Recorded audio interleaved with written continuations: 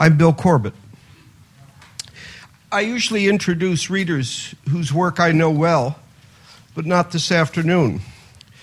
David Thorburn and I pass in the third floor building 14 hallway. We often stop and chat. Sometimes the subject is poetry. 5 months ago, David asked if I could help him bring the poet Linda Gregerson to MIT. I'd heard of her. I'd actually met her, and I didn't realize that till tonight, but did not know her work.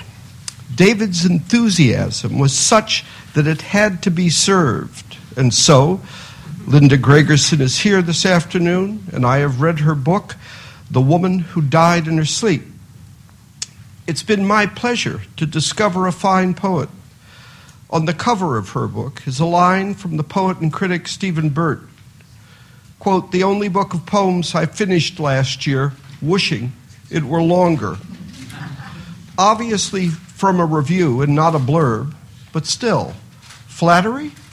Not in the least. The Woman Who Died in Her Sleep proceeds like a novel or book of stories. Characters recur, and the poems accumulate in the way novels will that you don't want to end. There are standalone poems, a funny one with a vacuum cleaner salesman, but this is not a book of poems written over time. The poems relate on the level of content and through her three-line stanzas in song. I imagine reading this book again, say Ann Arbor, and not wanting to stop. Gregerson is also a master of asides. I will leave that for you to discover. Just this afternoon, reading in Wallace Stevens' Adagia, I came across authors are actors, books are theaters. I don't know about the first proposition, but the second leapt out at me as a way to describe Gregerson's book. Why I write poems is for the poet ephemeral. First and last come the poems, but the ephemeral has its pleasures, one of which is surprise. What will I say this time? That's for the poet. For the audience, the pleasures may be in the poet's voice, her manner, a pleasure that can add color and nuance to the next reading of a Linda Gregerson poem. Linda Gregerson, David Thorburn.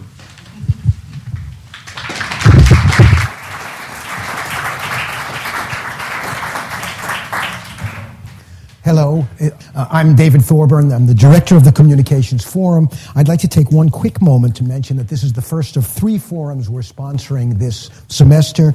The other 2 are coming in fairly quick succession, and there is information at the back of the room concerning them, and I won't waste time talking about them here.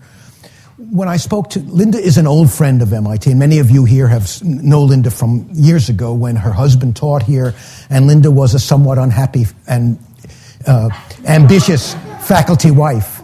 I think it was one of blissfully happy.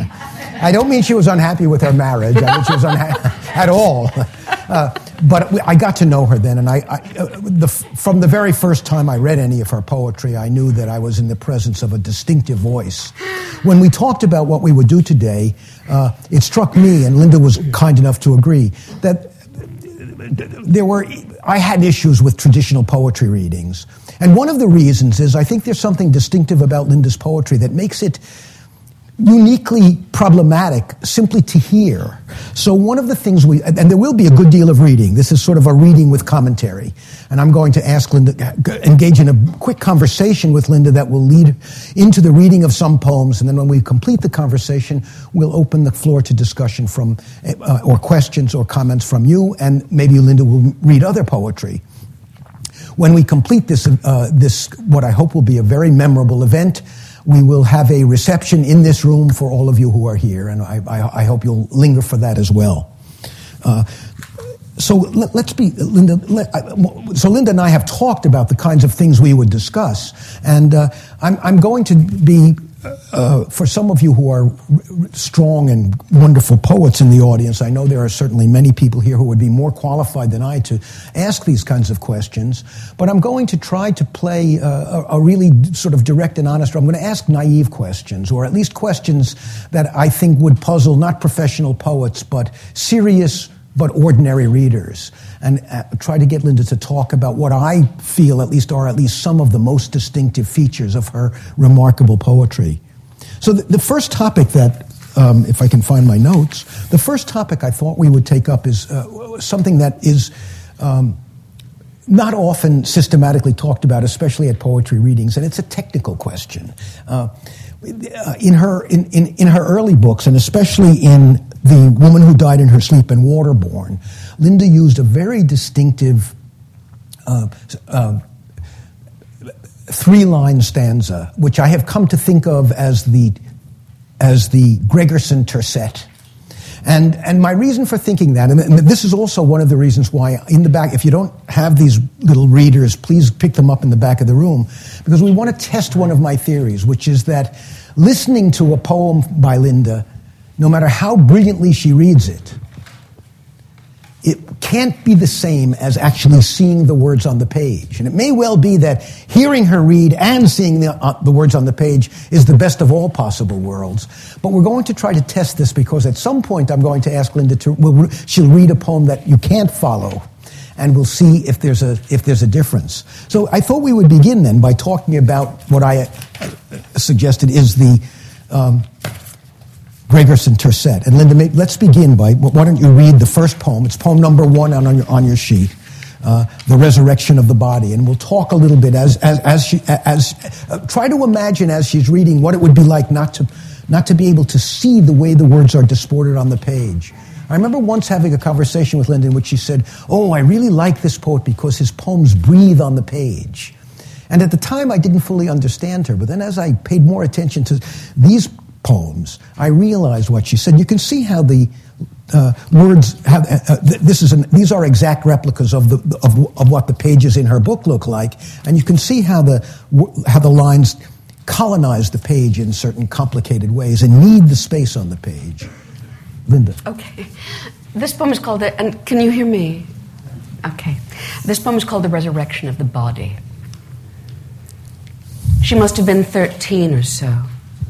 Her nascent breasts just showing above the Velcro strap that held her in her chair. Her face translucent, beautiful, as if a cheekbone might directly render a tranquil heart, and yet the eyes were all disquietude. The mother, with her miraculous smile, frequent, durable, lifted the handkerchief. You know the way a woman will. Her index finger guiding a corner, the body of it gathered in her dexterous palm, and with such tenderness wiped the spittle pooling at her daughter's mouth. The faint, warm smell of lipstick, remember, freighted with love, and with that distillate left by fear, when fear's been long outdone by fearful fact. The mother would give her soul to see this child lift her head on her own.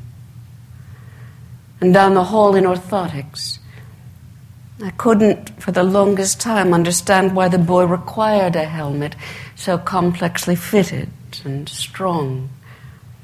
His legs were unused, his arms so thin.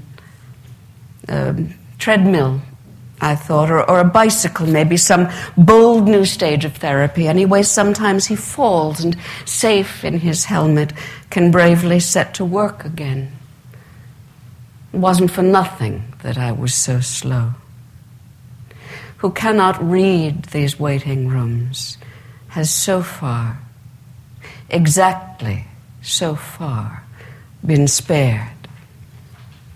It was only while I was driving home, my daughter in her car seat with her brand new brace, that I thought of the boy's rhythmic rocking and knew.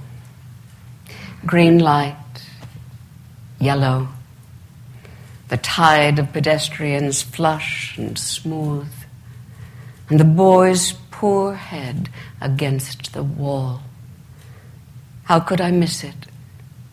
And what does God in his heaven do then? The boy's poor head in its bright red helmet, knocking, listen, to be let in.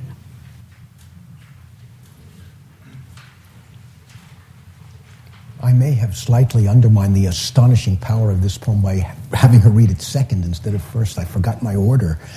But let's talk. I mean, I think the subject matter of the poem is so overwhelming that it may seem impertinent to talk about the technical features of the poem. But I'd like to ask you, Linda, about the way you disport these tercets on the page and what kind of energy it gives you, what kind of how it helps you get to your subject. Well, I did have a book I wrote before these that was not written in this stanza form, and they were sort of varied stanzas, but they were all flush left, and the lines were roughly the same length, so they were kind of rectangles of one sort or another, and I had this terrible experience. There was an anthology. This is ages ago. It was one. Dan Halpern did a sort of all poetry edition of Antaeus, and it was sort of everybody, was in it, and it was wonderful to be in it, and I was very pleased and honored, and we were all in it alphabetically, and I was sort of reading through from start to finish to come upon my own poems, and when I sort of turned the page and came upon my poems, I was actually appalled because I realized that the stanza form I was working in was actually deeply misleading about the pacing of the poems.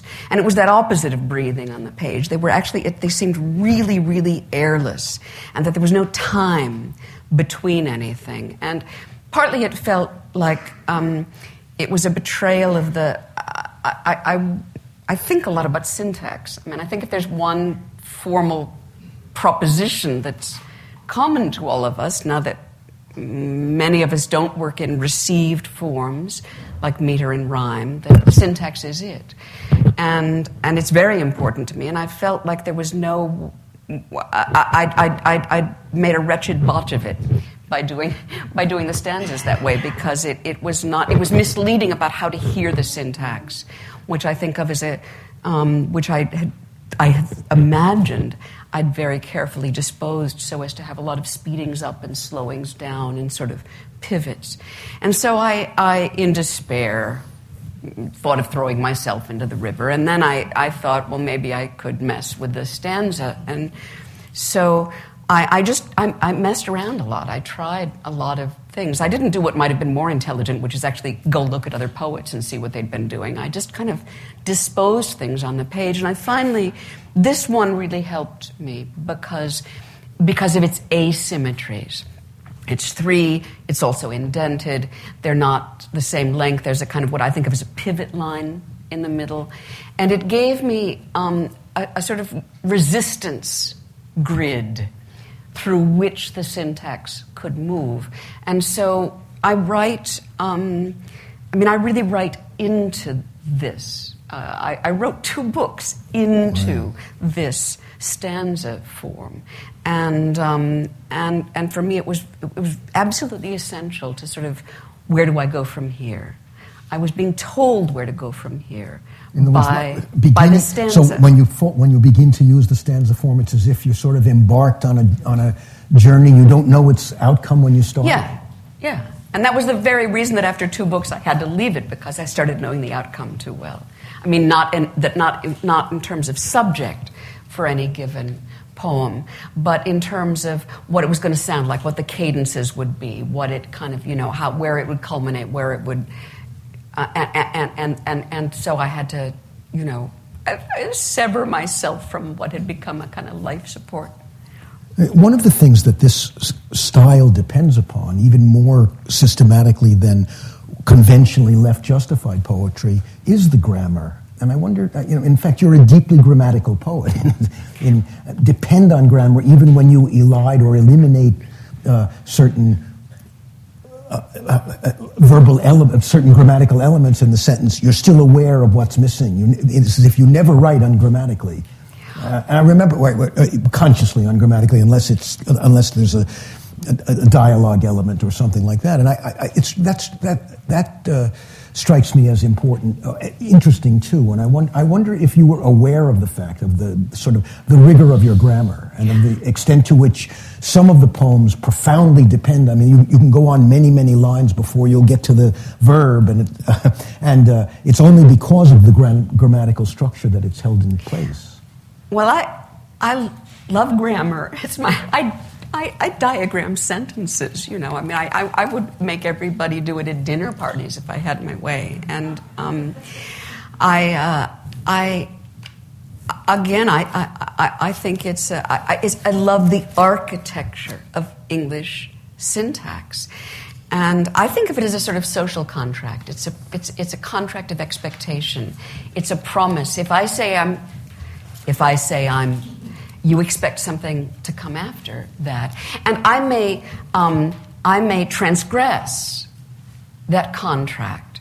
But the power of transgression, that is being sort of pulling the rug out or subverting, it only has its own sort of torque if one has in mind the traditional sort of forward momentum of syntax and the sort of the expectation that has to do with, say, a delayed verb and, you know, internally branching modifiers. So at one point, the fact that there's a momentum embedded in the grammar enables variation because the grammar's momentum allows Absolutely. That. Yes. I mean, I talk to my students a lot.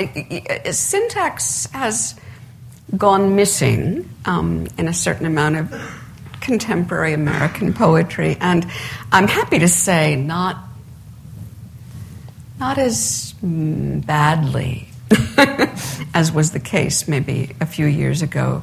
But I teach young writers a lot, and the sort of the vague swimming in nominatives or you know, which is a very tempting thing to do as a poet, because you kind of, there feels like immediacy and you're not being so stiff and straight jacketed as to assert stuff which sentences make you feel as though you're doing, right? And so it can feel hip. It can feel, but you know but you sacrifice a huge amount if all you do is, I mean, you can't be just adjectival, so most of these young writers are far too clever to make it that. But there is a lot of floating on nominatives and extended nominatives, and there can be passages of that are actually really wonderful, but it needs to be over against something. They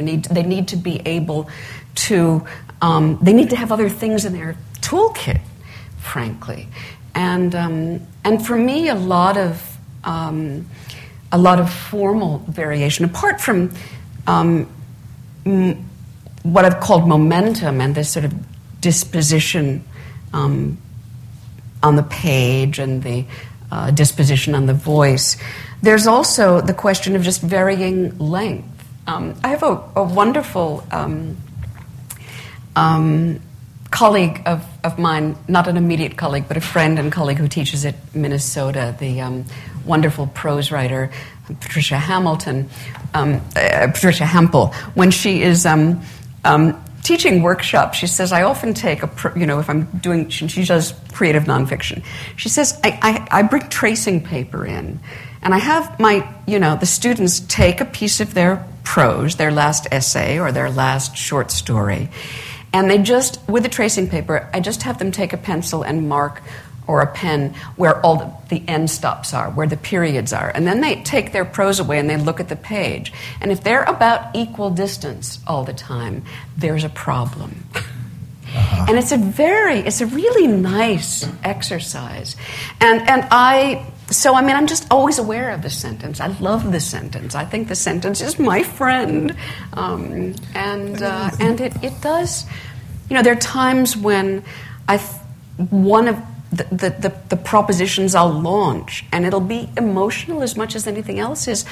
I'm going to make this one last as long as I can. I'm just going to go out, on a sort of, I'm going to go over the abyss here and see how long I can make this go without coming to a, and there's a kind of, there's a tension.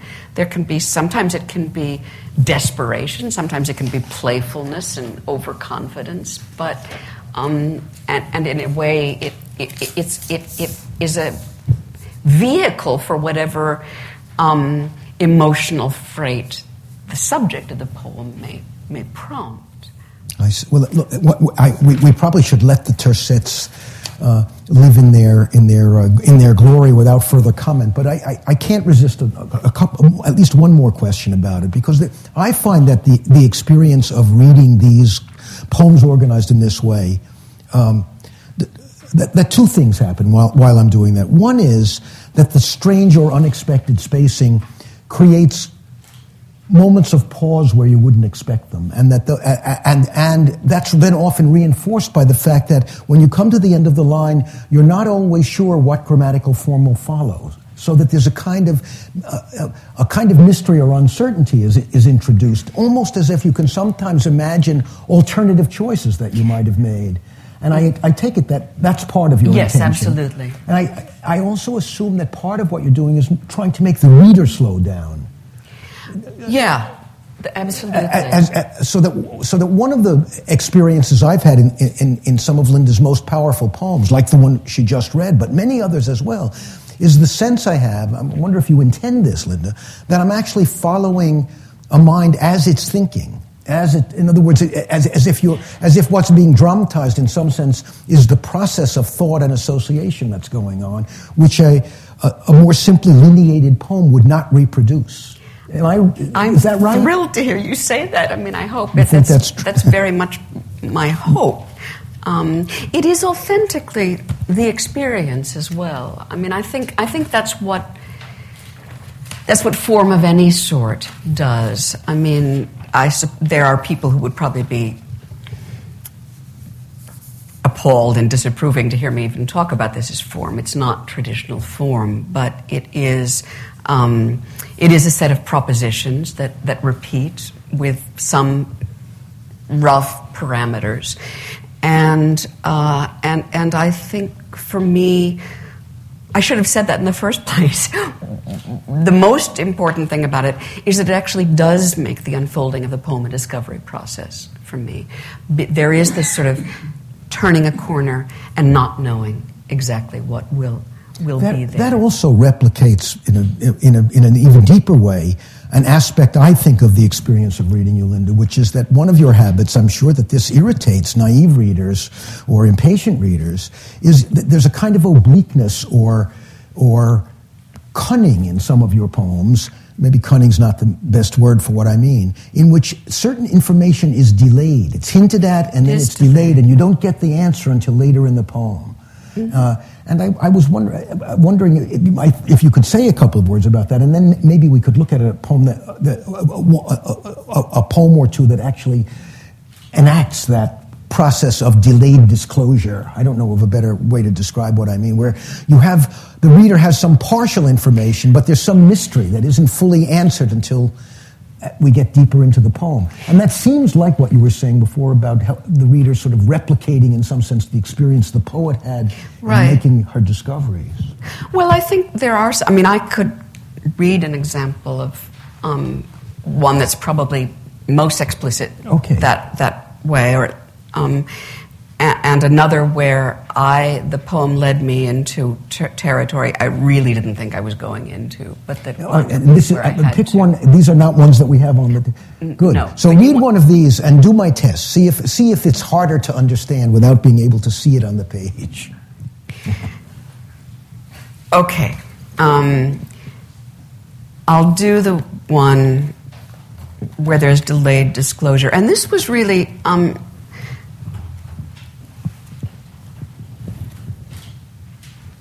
It's multi-sectioned.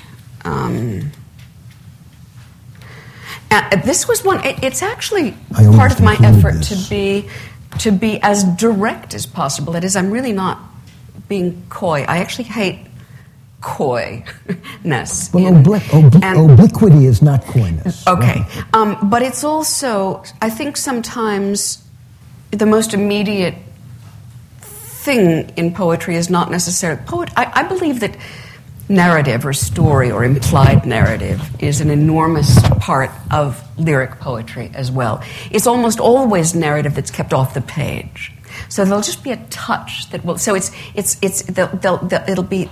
it'll be suggested as existing in the white space, in the surround, or prior to the poem.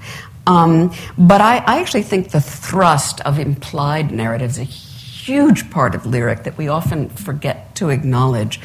But storytelling in poems is very rarely a matter of this happened, then that happened, then that happened.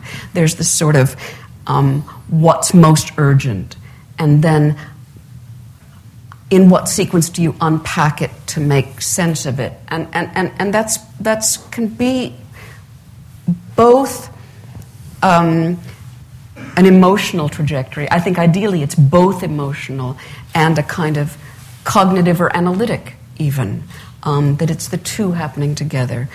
Okay, so this poem is called Safe, and it's written in the tercets. And it's written in the tercets. It may have been the first one I actually wrote in this form, and it's in 4 sections. 1. You should give the title. Safe. 1. The tendons sewn together and the small bones healed, that your hand might close on a pencil again or hold a cup. The delicate muscles made whole again, to lift your eyelid and govern your smile, and the nerves new laid in their tracks. The broken point of the kitchen knife, and here let the surgeon be gentle, removed, and the skull knit closed, and the blood lifted out of the carpet and washed from the stairs. And the 19-year-old burglar returned to the cradle or his mother's arms. He must have been harmless once, even he, who is not sorry, had nothing to lose, and will never be harmless again. 2. Emma is learning to wield her own spoon, silver for abundance, though it seldom finds her mouth as yet. She hates to be fed, would rather starve, but loves to steer the precarious course herself. Silver for pride, then, or luck of the sort some children are born with, omitting the manifold slippage that separates privilege and weal. Luck in his popular figure is 3 parts silver anyway, that the child not succumb to crack in the schoolyard, rats in the hall, the clever fence with a shopping list, bad plumbing, bad food, and hatred on a staircase with a knife in hand and dim designs on jewelry or a VCR. The spoon was superfluity, the best part of your paycheck for a child you haven't lived to see. Friend, her cheek is fresh as hope of paradise. And every passing minute, in the hours of light and the hours of darkness, in the fever of pneumonia or the ignorant sweet wash of health, the miraculous breath moves into her lungs, and stitch by mortal stitch moves out. 3. When the paramedics came at last, my friend apologized. She must have hit her head, she thought. She'd just take a minute to mop up the mess by the phone. Her broken hands, for which the flaw in memory had provided no such alibi. Her broken hands had kept him 2 or 3 times from her face. And later, when the anesthesiologist had launched her on his good green gas, and launched her as they do sometimes, a shade too fast, she slipped the bonds of recall altogether. Safe as houses. You know what a house is for the likes of us. Down payment on the nursing home. Our 4-square pledge to be debtors of conscience, if debtors in conscience may not look too closely where credit's refused. Our piece of the here for hereafter, which shows us diminished regard and just such a face as fear has made. One night, a woman came home to her house and locked its useless locks and buttoned her nightdress and read for a while and slept till she was wakened. So, that is the story of, it's an elegy for a friend of mine who was killed by an intruder. And I even lied a little bit in it. I made him a burglar. He wasn't. He'd actually stalked her and just come in to murder her. I also suppressed the fact that he was a young man of color because I needed to keep a different openness in the poem, I thought. It felt it felt like very difficult terrain to begin with, and I had no business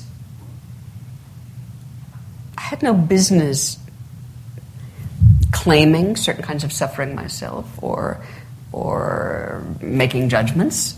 I certainly didn't want to mouth pieties about race in America or relative economic deprivation and hardship, but I had to make, I guess I had to guard against the wrong kinds of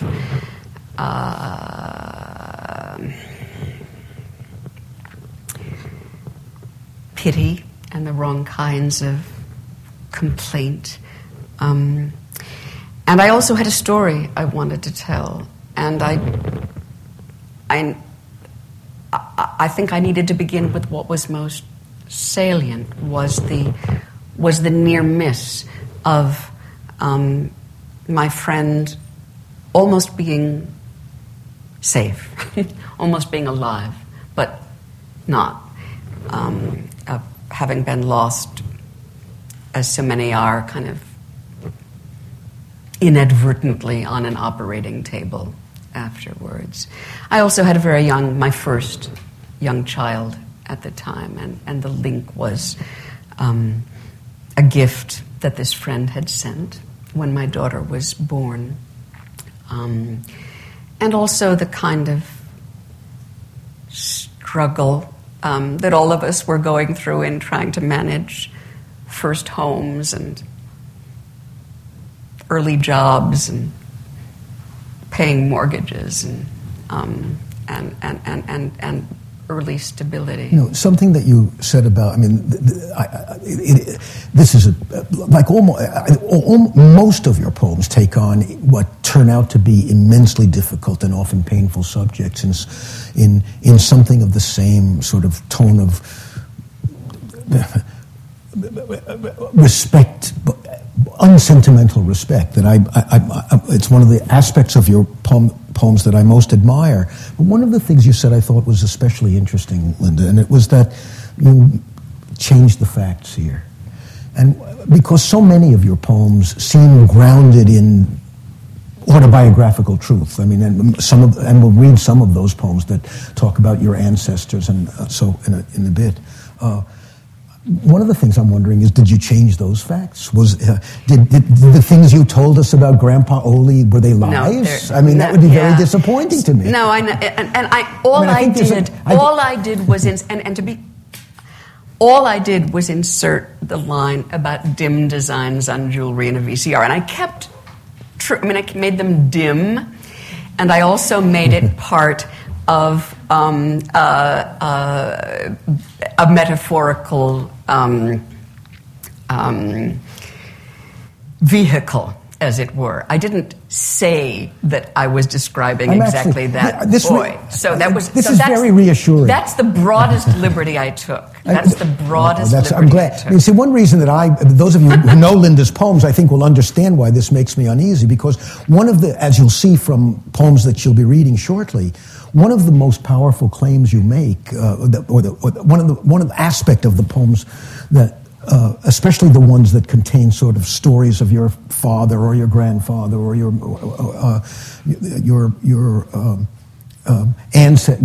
Norwegian ancestry in the upper Midwest.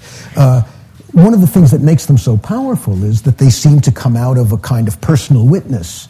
And it seems to me that the reader hears in those poems a claim of truthfulness, and that it's an example in a certain sense of what one might mean what it means to use the first person or to write out of personal experience. And it would seem to me that you'd be violating some contract if you were inventing these ancestors. I agree.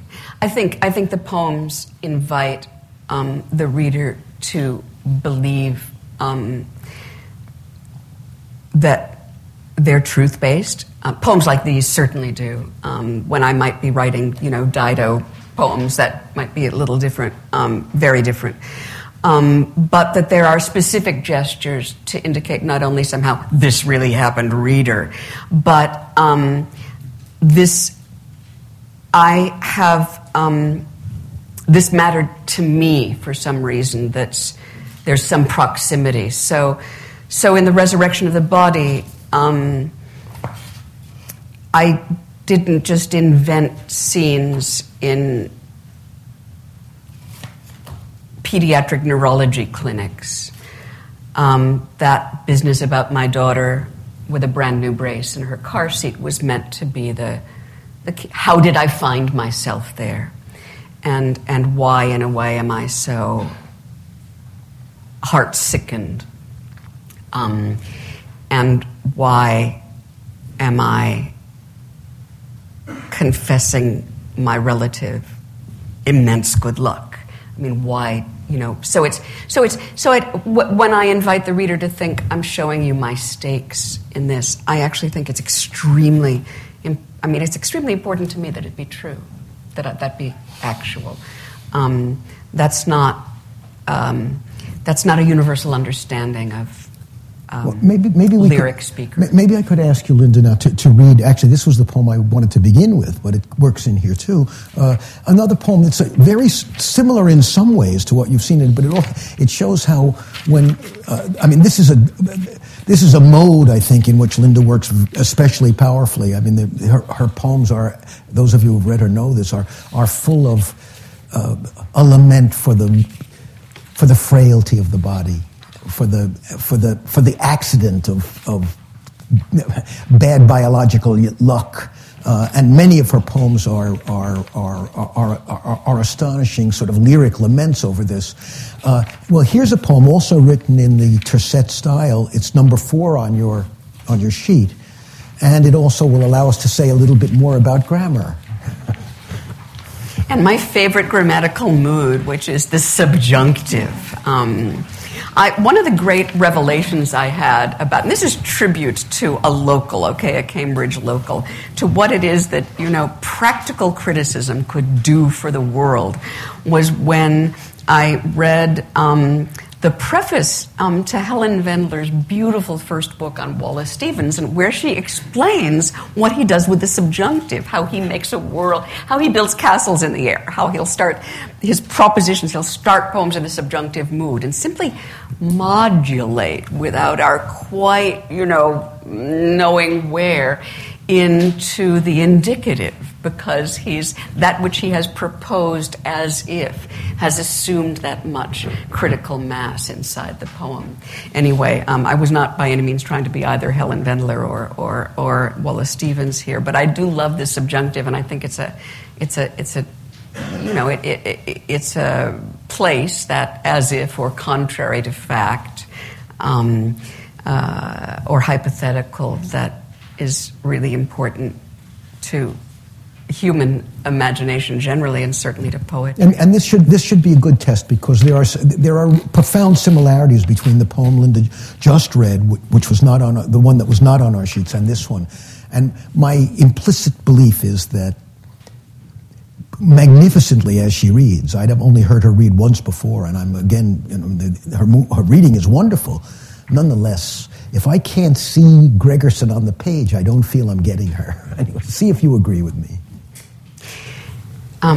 Grammatical mood. 1. There is to her mind only one, or only one that's built to scale, had they known sooner. Had the only man to whom the CAT scan yielded so much detailed information not been out of town that week. Had those few sticky platelets moved with just a shade more expedition through the infant artery, the parallel life will not relent. But look, we may say to her, look at them tied to their breathing machines. They do not cry. Because of the tubes, you'll say, you're right. To you, the silence is dreadful. To you, the vicious calculus abides no counter-argument. The oxygen that supplements their unripe lungs destroys the retina, leaving the twice-struck child in darkness. What must they think of us, bringing them into a world like this? 2. For want of an ion, the synapse was lost. For want of a synapse, the circuit was lost. For want of a circuit, the kingdom, the child, the social smile. And this is just one of the infinite means by which the world may turn aside. When my young daughter, whose right hand and foot do not obey her, made us take off the training wheels and rode and fell and pedaled and fell through a week and a half of summer twilights, and finally, on her own, traversed the block of breathing maples and the shadowed street, I knew what it was like to fly. Sentiment softens the bone in its socket. Half the gorgeous light show we attribute to the setting sun is atmospheric trash. Joy is something else again. Ask Megan on her 2 bright wheels. 3. To live in the body as if there were another place. To graze among the azaleas, which are poison to humans, beloved by deer. Not everything the eye enjoys will sit benignly on the tongue. It must have been a headshot left her ear at that frightening angle, and the jaw all wrong, so swollen it's a wonder she can chew. Is that where they aim, the good ones, when they're sober? At the head? At a doe? The DNR biologist is saintly on the phone, though God knows he's not chiefly paid to salve the conscience. I have bad dreams of a gardening species stricken by its own encroachment. Fecundity starveth the deer in the forest. It fouls the earth it feeds upon. Fecundity plants the suburban azalea, which dies to keep the damaged deer in pain. I mean alive. 4. For want of rain, the corn was lost. For want of a bank loan, we plowed up the windbreak and burnt it. You must learn to think on a different scale. They told us that. For want of a windbreak and rainfall and corn, the topsoil rose on the wind and left. God's own strict grammar, imperative mood. I meant to return to joy again, Just give me a minute. Just look at the sky. I think that would make a great title for a book of criticism of readings of Linda's work. Just give me a minute, just look at the sky. There's a kind of plangency in it that especially because of her earlier description of the fact that most of what we see in the sky is junk and ugly. It seems to me a line of genius. A couple of things about this poem, Linda, that I'd like to ask you about. One of them is the way in which you disrupt the somewhat regular expectations you have from your own tercets. Why do you do that? In other words, for example, in section 4 begins with the final line of a tercet, as if you sort of break it up. And this is something that, of course, that you do elsewhere. I mean, why do you do that? Why is it important to do that? I guess so it doesn't get too boring.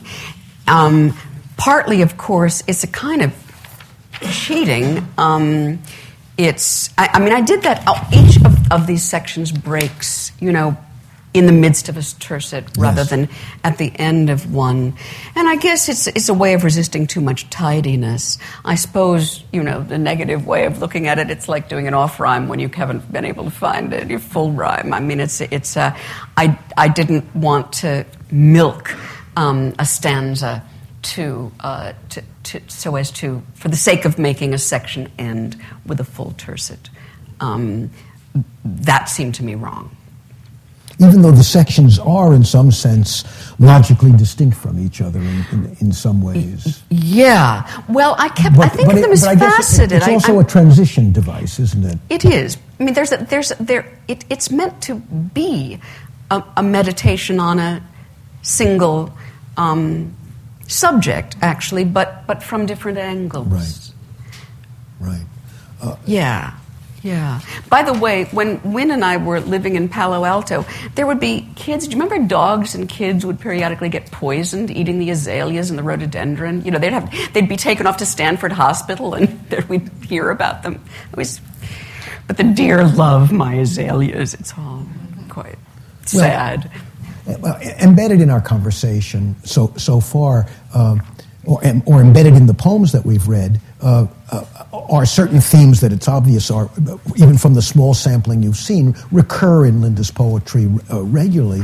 But one place in which they recur, I'm thinking now about the sort of, what could we call it, the sort of, the lament about the physiological lament, the lament about the realities of our physical life and the accidents we suffer, shows up in so many different contexts in her work. But one of the most powerful ways in which they show up, as is seen in this poem, in the reference to your own daughter, is the way in which this concern about the body's frailty converges with what I'll call the biographical or the autobiographical.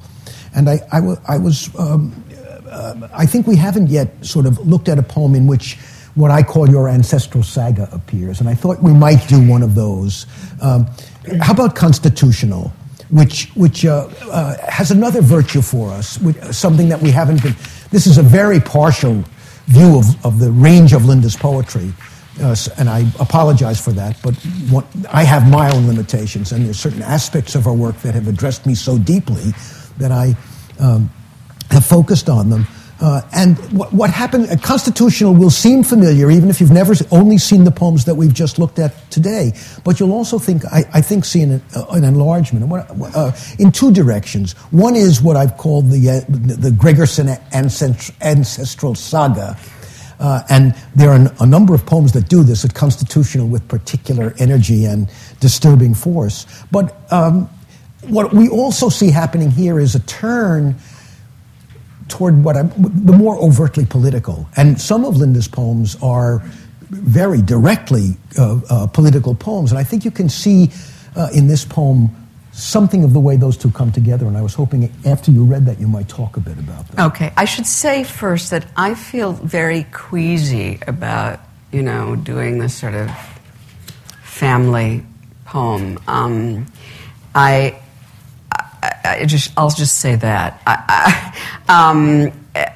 the kind of, ethnic recidivist sort of like, I'm so moved by the spectacle of my own roots. I mean, I feel very anxious and wary about it. I try not to do it. You're not so celebratory, Linda. I mean, the portrait of your father that emerges in these books is hardly... No, I don't. No, okay. Right? I mean, you're pretty tough on these people. It's not... It's not. I love them. Right? Okay. It's not saccharine praise. It's pretty tough-minded.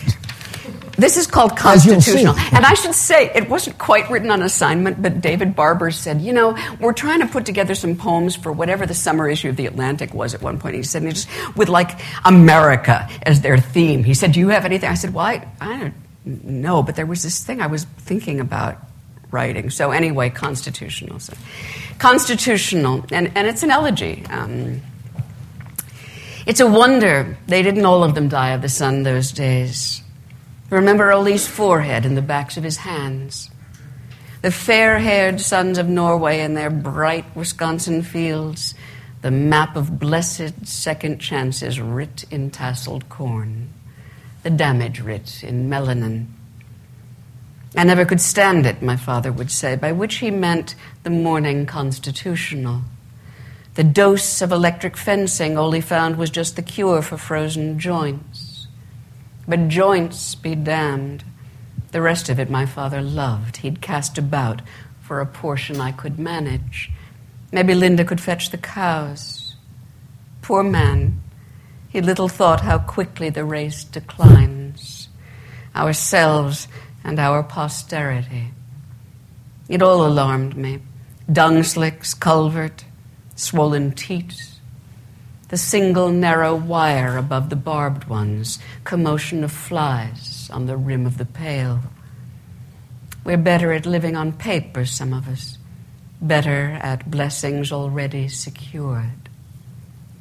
The fence, it was for animals, and insulated quaintly with a species of porcelain knob. That part, at least, I had the wit to find benign, like the basket of straw-flecked eggs, a touch of homely caution in the liable to turn on us world. Ordain and establish, and breakable too. And old man at his battery-charged devotions, double-fisted on the 6-volt fence, in order to form. A measure of guesswork, a measure of faithful refraining from harm. Let us honor the virtues of form. And all the dead in company, if only not to shame them. This was in the earlier phase of our extraordinary renditions and other bad behavior on a global scale. And so it seemed like something that actually is meant to be a kind of homage. One thing I wanted to ask... It also had to include that. Right. I mean, this is one of my favorite poems of Linda's, but for many reasons. But one of them is that it like other poems of yours that I very much admire, the sense of a conversation going on between you and the reader is particularly powerful.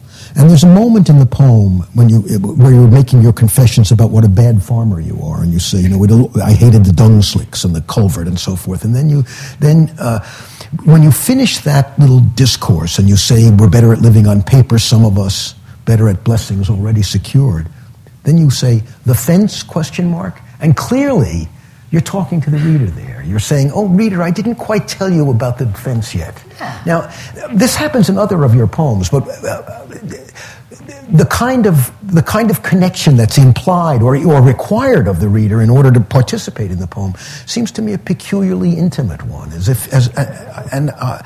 I'm wondering if this is something that's in your mind when you start to write the poem, or do you begin to feel that you're in some of the poems that you're in a much closer dialogue with your auditor than in others? Well, honestly, David, I think some of it has to do with wanting to make sure the poem doesn't rattle on a single pitch of diction,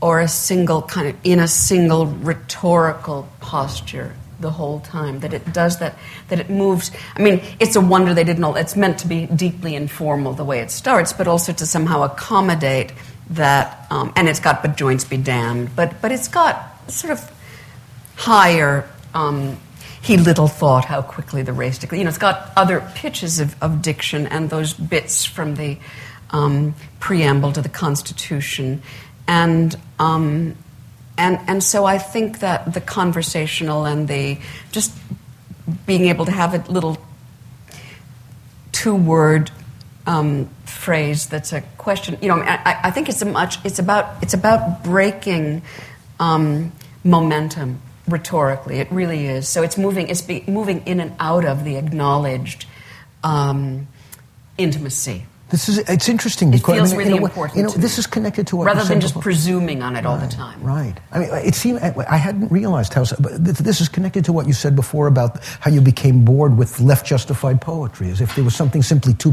as if you're in a very good building. We were walking through a very good building for this. Yeah. We took a tour Gehry. of Stata because Linda had never seen the Gehry building before, so we took a tour of it. And in some ways, it seems to me there was a connection. Your poems are much more beautiful and elegant than that ugly thing, but I get paid much better as well. But I guess what I have in mind is just this. I hadn't realized how important it was to you to keep people on edge, in a sense, or at least to change registers repeatedly enough so that you don't fall into any pattern. Well, I don't want that. For example, I'm desperately afraid of the hortatory, but I think I do think it's possible to get, for intimacy to be too, to be presumed upon. I think having touchstone moments where where the registers of the where the gestures of the conversational enter the poem, that feels really important to me. I guess it is a kind of mobility. I don't mean it to. It's not meant to be like ambushes, but rather a sort of changes mobility. Of tonal variation. Yeah. I mean, there's some astonishing moments in some of Linda's poems where she will suddenly address you. She'll say, "Reader." Not "I married him," but almost as good as that line. Where that same kind of intimacy comes in. And I always experience it as both as a surprise, but also as something that draws me to the poem in a way that is very, very unusual. Not because it never happens in other poetry, but it seems to me to rarely happen in the middle of poems. It rarely happens that you're surprised by it in the way that we sometimes are in your poetry, as if we know we're in a kind of intimate connection to you because you're sharing complex and disturbing and private and intimate thoughts, and we can even feel the process of your thinking as we follow along. And yet there also still are these surprising moments in which you seem to pull back and either include us in a way that actually says, "Reader, pay attention. Reader, I'm addressing you," as you were implicitly doing with the fence. And then others where you back off that. And I hadn't realized as clearly before how what you're partly after are these tonal variations. And part of it's a sort of punctuation as well. I mean, I also, you don't have to know this, but another thing I do sometimes, much to the, trying the patience of my long-suffering husband, is I stick him in as a skeptical interlocutor, so I have him say something that punctures. And I know I'm really representing what he really thinks, like a great deal of impatience with Nordic gloom. But I do make it a little more slapstick than he is would necessarily be in public. And but that's also to sort of, and it's partly it's partly a form of inoculation, right? I don't want to I want to lest I seem to be taking certain stances, too serious. I understand what you're saying, and I'm sure that, of course, this is true. But I think that you're undervaluing those moments where Stephen or other moments like that interrupt the flow. Maybe we could give them an example. How about the title poem of the new book? We actually have it here, so you can actually follow it along. I think you can hear this one. And I really do. I think you can hear this one. But if you want to look at it, you can. But the point is that this poem contains one of those moments where Stephen interrupts her and says, "Come on." It's basically about my driving, which is a family joke. But it does something else. As you listen to it, I think you'll find this interesting because it does something else. It grounds the poem in the moment of its composition. It makes you aware of the circumstances of the writing in a way that creates a new form of self-reflexiveness in the text that I think is even more important in a way than the things you've been saying about it. But it's a very resonant strategy that, like all of her things, Linda uses sparingly because obviously not something to overuse, but is always seems to me to happen with great effect.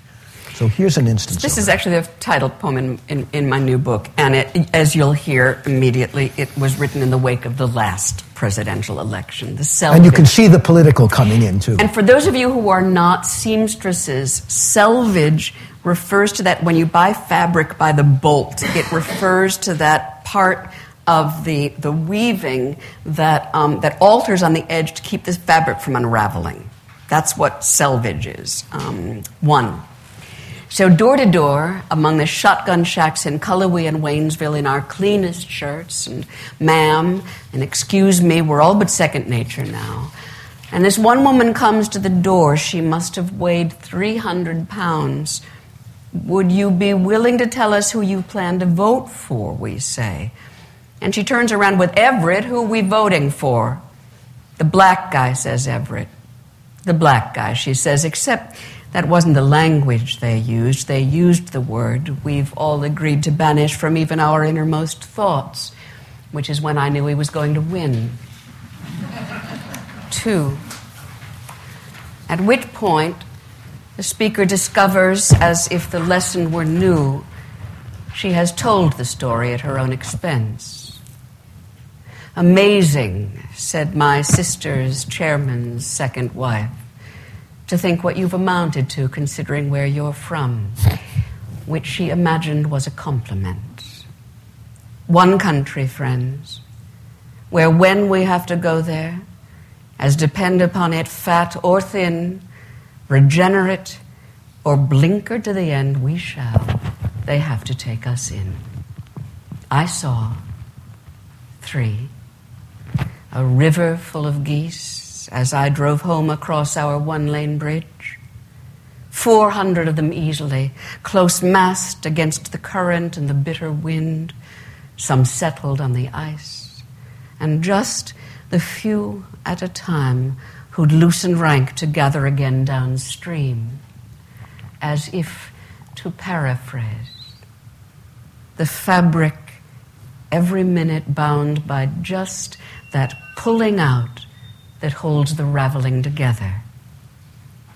You were driving all this time, said Stephen, counting geese, the snow falling into the river. No, the river about to give itself over to ice. I'd stopped. Their wingspans, had they not been taking shelter here, as wide as we are tall. Well, I think I should stop asking questions and let either members of the audience ask questions and also get Linda to read a few more poems. We'll continue until 6:30, either with questions or reading. Any comments, questions? Should we get things going by asking Linda to read a few more? Why don't you give us some? Do you want me to choose or you choose? You choose one and I'll choose one. Okay. Why don't we choose one that's still on our list so people can also follow if they like? How about The Woman Who Died in Her Sleep? Okay. This is yes. It's number 2. Number 2. Yeah. Oh, well, more medical dramas again. Linda's cancer diagnosis happens, in section 3. Okay. And it begins as an ekphrastic poem. There's a fabulous photographer whose name is Jeffrey Silverthorne who did a sequence he called Morgue Work. And he did at the time anyway live in Indiana. I don't know if he's still there. He's a Midwestern photographer. And they were extraordinary photographs of post-autopsy bodies in the county morgue. The Woman Who Died in Her Sleep, which is the title of one of his photographs. 1. Not whip stitch, nor blind stitch, nor any sort of basting stitch I recognize. Black cordage, really, piercing its way from pubis to breastbone, why not, up to shoulder. The coroner's question flatly left to the body's implacable gray. The part in her hair is jagged too. Amazing what the flesh can make of all this interruption. You've gathered that she's beautiful. 2. When Megan chose the 15th century sculpture rooms, I realized with some chagrin she hadn't any notion who these people were. The one in blue, I said, is Mary, and the one she's holding in her lap, till Megan got the gist of it. And here, I said, is how you'll know him when they take him down. 5 wounds. But my 5-year-old daughter saw 6. Have I told you? Do you know for yourself how the sweetness of creation may be summed up in a light fall on a young girl's cheek? The wound she hadn't yet learned to ignore, the mortal one, was where the child had once been joined to something else. 3. She'd had worse news, the pale one. She'd felt terror sink its claw and hold, and never had she lapsed into so lumpish a cliché. The bright young surgeon showed her how to read the stark transparency, the telltale script of cells gone wrong. And like some dull beginner, she began to lose the edge of things and had to sit. I'm sorry, had to drink some water. I'm not like this, I can hear. The punishment for self-absorbed, she thought, is self-absorbed. And all this black periphery is chiefly lack of blood flow to the brain, poor brain, its body too. Is this old embarrassment the way I'll know? 4. The woman in the photograph is lying on a pallet made of wood, and though her abdomen appears to have been packed again in haste, and though the breast is badly sewn, her hips are smooth parentheses, her cheekbones high, her lovely arms disposed as though in languor or luxurious thought. They took my mother's teeth away. They had to, I can understand. The morphine I'd bullied them into providing was meager and frequently late.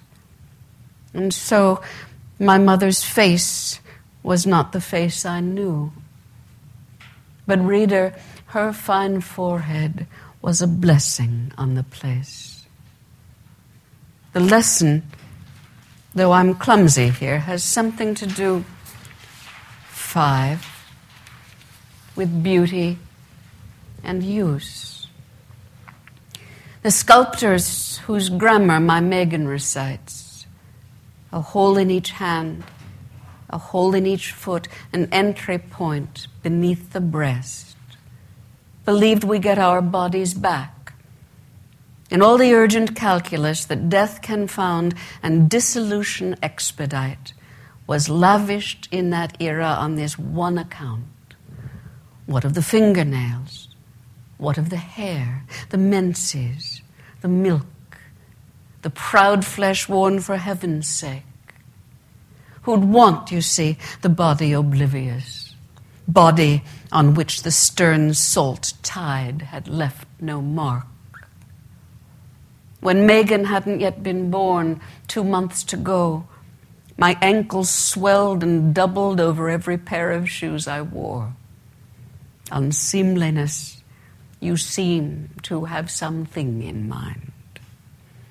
Imagine, said the people once, a world where nothing is thrown away.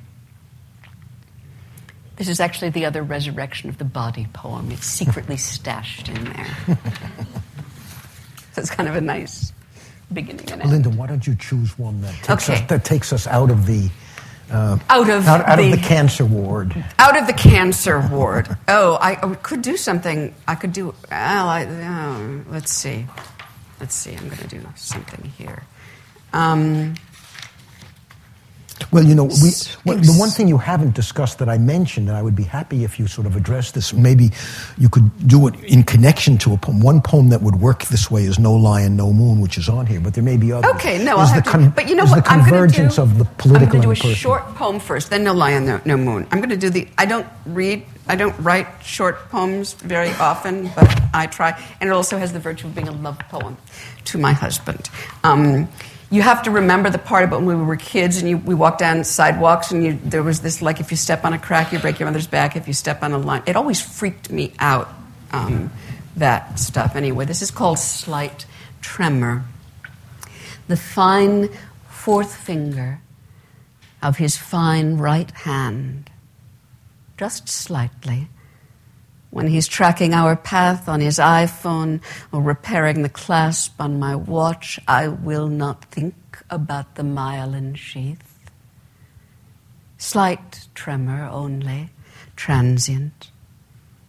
So the flaw in the pavement must have been my mother's back.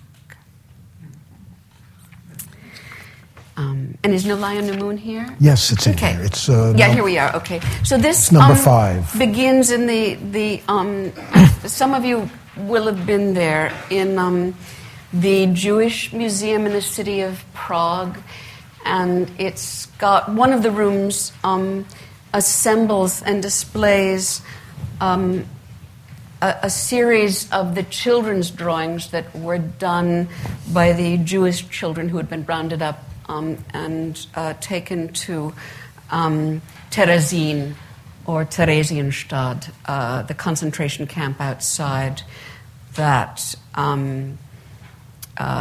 city. I was struck in particular by this one because I spend my life, I think, at least once a day about the play within a play in Midsummer Night's Dream, because I think it is the greatest moment in world literature. So I was very struck. They must have been doing plays in the concentration camp as well, because young Stepan Pollock, his drawing was of a scene from that play within a play. And this is called No Lion, No Moon. But there she is, fair Thisbe, twice. The once in dirndl and embroidered blouse, then letter by letter, Thisbe on the wall above. Heart with arrow glossing the name, the heroine's affliction, and by consequence her claim on us. Cheap paper, much yellowed these 60 years. The crayon wielded not so much with art as with the art of open-heartedness, which makes me think her lover, himself so easily undone by words and by an open heart, unlikely to have scorned the hand that formed the letters misproclaiming Priam just above his head. What's Pyramus to you, child? Or you and all Theresienstadt to Thisbe? That someone had the wherewithal to find the children crayons at all, or guide them through theatricals. That someone, not just someone, but the sum of them, the commonweal, inside this unfamiliar and malignant place, this camp, could find the heart to care for pictures, plays within a play, and injudicious lovers, long before their keepers thought to use such things as camouflage. The Red Cross sent observers once, and caring for such things to make of them something like a nursery for the yet-to-be exterminated soul of Central Europe is not even malice on the grand scale has dissolved. Thisbe knows so little of the world as yet. The bit she can see through the chink in the wall has made her heart beat faster in its cage. But little as she knows the one thing. There are forms for this. His eyes will be like, lips like. She is not required. No more than the guards who have loaded the trains to make the whole thing up from scratch. The transcript and that stubborn other thing that gets transcription slightly wrong, if only rarely, in our favor.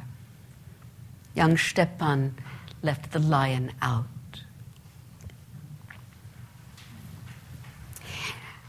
I can see this is one of those long sentences that's way strung out. I was thinking of this poem when we talked about your use of grammar. In order to get this poem, you have to go back to that. There's that one very long sentence. It's a long sentence. Where does it begin, Linda? It begins that someone had the wherewithal. Someone had the wherewithal. So and then it's like a look lot how long of. You make us wait. Well, it's also that. It's partly, I think I'm stalling on letting those children be killed. And partly it's trying to, what is it, that someone had the wherewithal to, there's something that, it's a hard moral challenge to know what to say about the face of that courage, that faith in culture in the face. It didn't keep those children alive, but kept something alive for a time. So part of it is actually that it's suspended. It's kind of cantilevered. That I think of when there's this long dependent set. In this instance, it's a noun clause. It is over an abyss. It's about to tip. The sentence is always about to not make it. And I guess for me, a good faith measure is that it actually also always has to be about something that is the dilemma in thinking through. In here, so the delays and the retardations are part of the emotional texture. Yeah. It's almost required. And what is it to be said about that kind of, that going on, that leading the children in drawing classes at death's doorstep. It's incredibly moving as a spectacle of what community is for and can do and must do, and also profoundly about the limits of what it can do and what it can't prevent. So part of it is trying to, it was getting more and more in trouble about knowing what to say, and one thing to claim on its behalf. That was magnificent, Linda. One of the things that struck me was the way in which Linda's explanation changed the poem. As part of the experience of reading this poem is not knowing about Theresienstadt, not knowing exactly what she's describing until it discloses itself later in the poem. But she gave that away when she explained it and I think the reason is listening is much harder than looking on the page. You can't go back. You can't.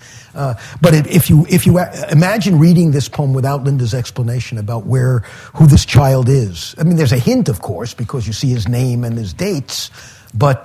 And he was 12 when he died. It takes a while before that meaning fully unfolds for the reader, and I think that is part of the terrible power of this remarkable poem.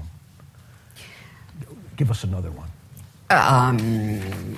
Okay. You know, one thing we've not touched on, Linda, are what I'll call sort of your professorial poems, your learned poems. Maybe you want to do Dido, one of your Dido One poems. about book. And you can explain maybe why Dido was important. Why Dido? Yeah. Well, why? I think because Dido has haunted Western imagination, and for real reason.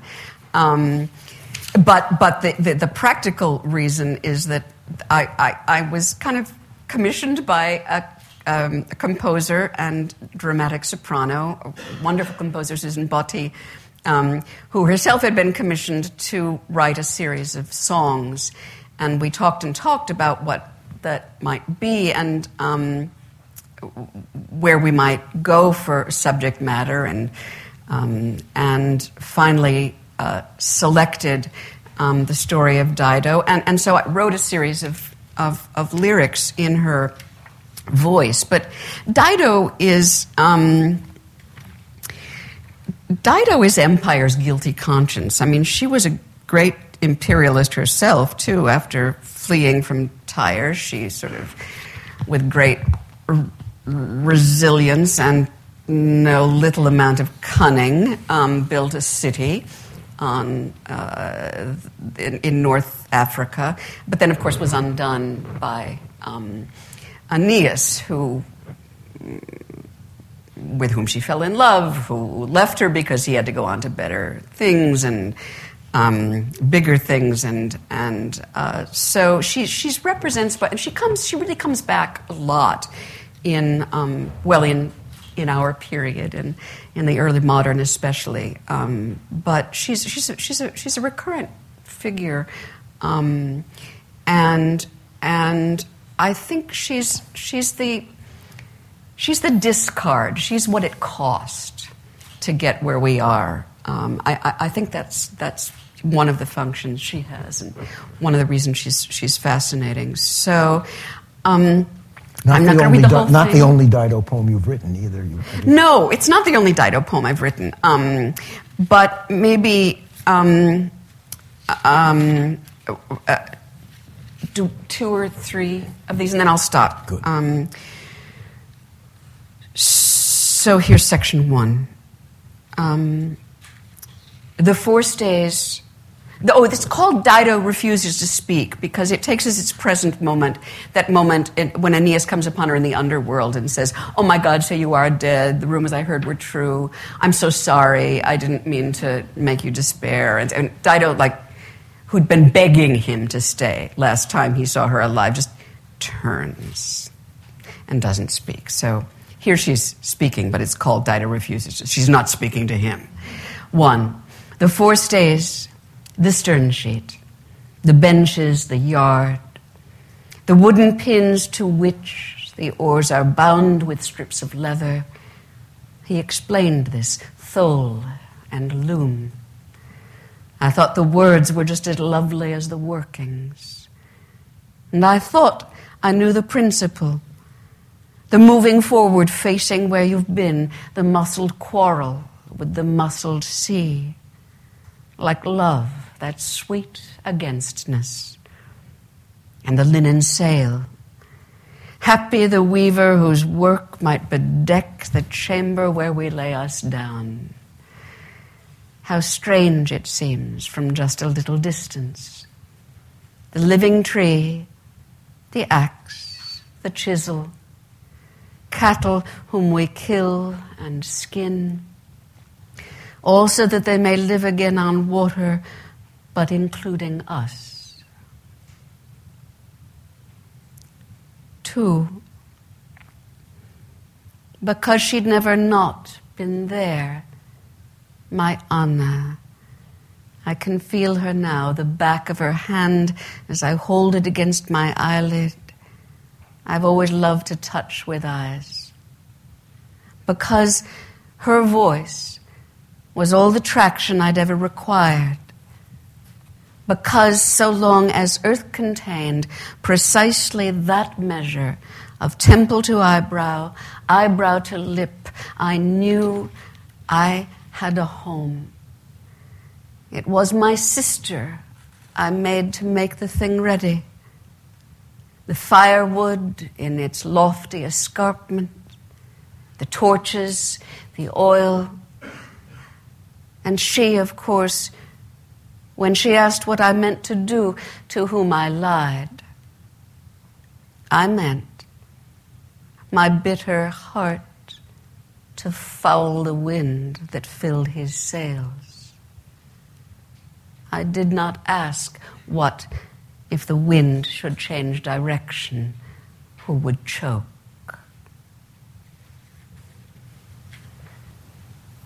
And one more.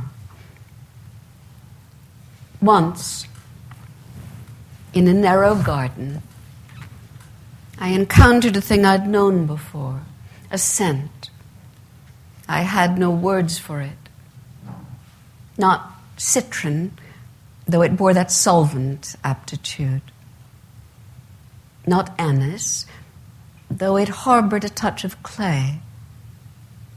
A fragrance I had known as in another life, or this life but before the daily watering down, which left me half transported on an undistinguished plot of ground.